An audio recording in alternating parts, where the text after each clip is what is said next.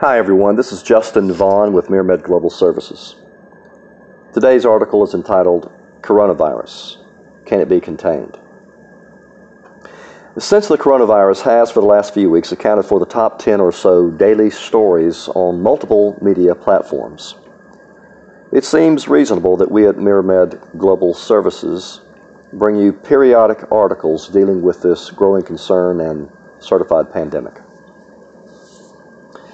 According to Yahoo News, the coronavirus, or nCoV, is now in 100 countries, has caused another plunge in the markets, and is responsible for at least 22 deaths in the United States as of this writing, March 9. Major events around the world have been canceled, and some airports now look like ghost towns. So there's no doubt that people are panicking, with fights over toilet paper and price gouging of medical masks now being reported. So what is the real threat of this virus, and what can hospitals in particular do to prepare for and treat coronavirus patients? This section is entitled Assessment of the Threat. Let's begin by admitting that the numbers have been all over the board. If you don't have good data and an extensive data set, it is very difficult to arrive at reliable figures. For example, as of late last week, it was admitted that only 1,500 or so U.S. patients had been tested for nCoV. That presumably does not reflect the true number of patients who have already been infected. So any death percentage association with that number might be skewed too high. We reported several weeks ago that based on the numbers coming out of China, the death rate from this virus looked to be around 2%. We also observed at that time that the numbers being reported by the Chinese authorities may or may not be accurate. More recently, a country just to the northeast of China has provided data that may add to a better understanding of the true level of the virus's threat. According to a report from Insider Monkey, South Korea has already tested more than 140,000 people. They have identified over 6,000 coronavirus infections and 42 associated deaths. This means South Korea's coronavirus case fatality rate currently stands at 0.67%. That is less than 1%. The report went on to state, quote, "We believe there are still a considerable number of South Koreans who weren't tested, yet carry the coronavirus. That's why we still estimate that the new coronavirus's fatality rate is probably somewhere in between 0.2 and 0.5%, end quote. Assuming this data is sound and reasonably transferable to other industrialized nations, Americans may have less to fear from this particular strain than many are being led to believe.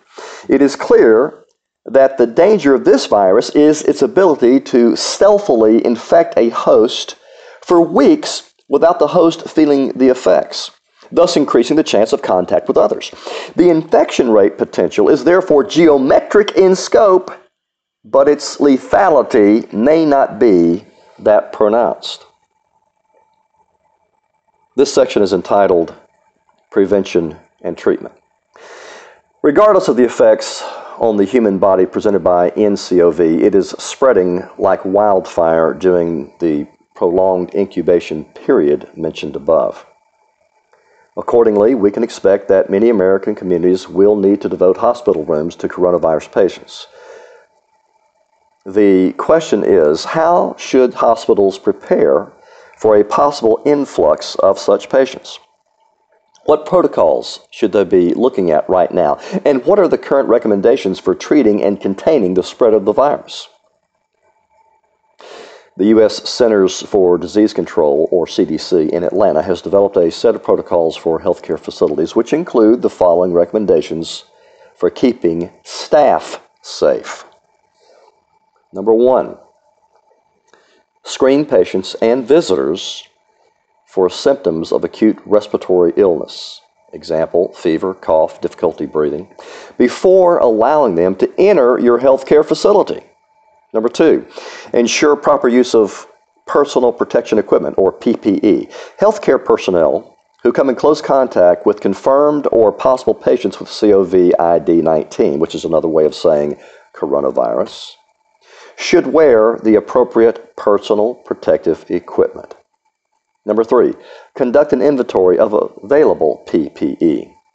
Consider conducting an inventory of available PPE supplies. Explore strategies to optimize PPE supplies. Number 4, encourage sick employees to stay home. Personnel who develop respiratory symptoms, for example, cough, shortness of breath, should be instructed not to report to work.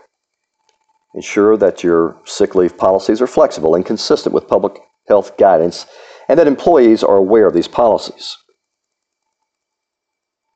Next, the CDC's recommendations for protecting your facility's patients include the following. Number 1, stay up to date on the best ways to manage patients with COVID-19. Number 2, separate patients with respiratory symptoms so that they are not waiting among other patients seeking care. Identify a separate, well-ventilated space that allows waiting patients and visitors to be separated. Number 3, consider strategies to prevent patients who can be cared for at home from coming to your facility, such as A, using your telephone system to deliver messages to incoming callers about when to seek medical care at your facility, when to seek emergency care, and where to go for information about caring for a person with COVID at home. B, adjusting your hours of operation to include telephone triage and follow-up of patients during a community outbreak. C, leveraging telemedicine technologies and self-assessment tools. With these recommendations, you see mostly common sense, generalized, and not particularly robust suggestions. At this time, however, this remains the CDC's best advice. We would encourage you, however, to check out what the CDC has to say about managing patients with COVID-19.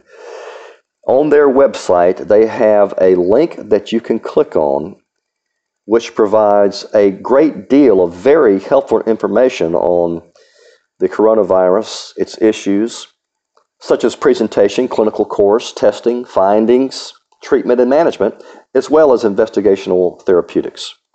That link on the CDC's website, again, deals with managing patients with COVID-19.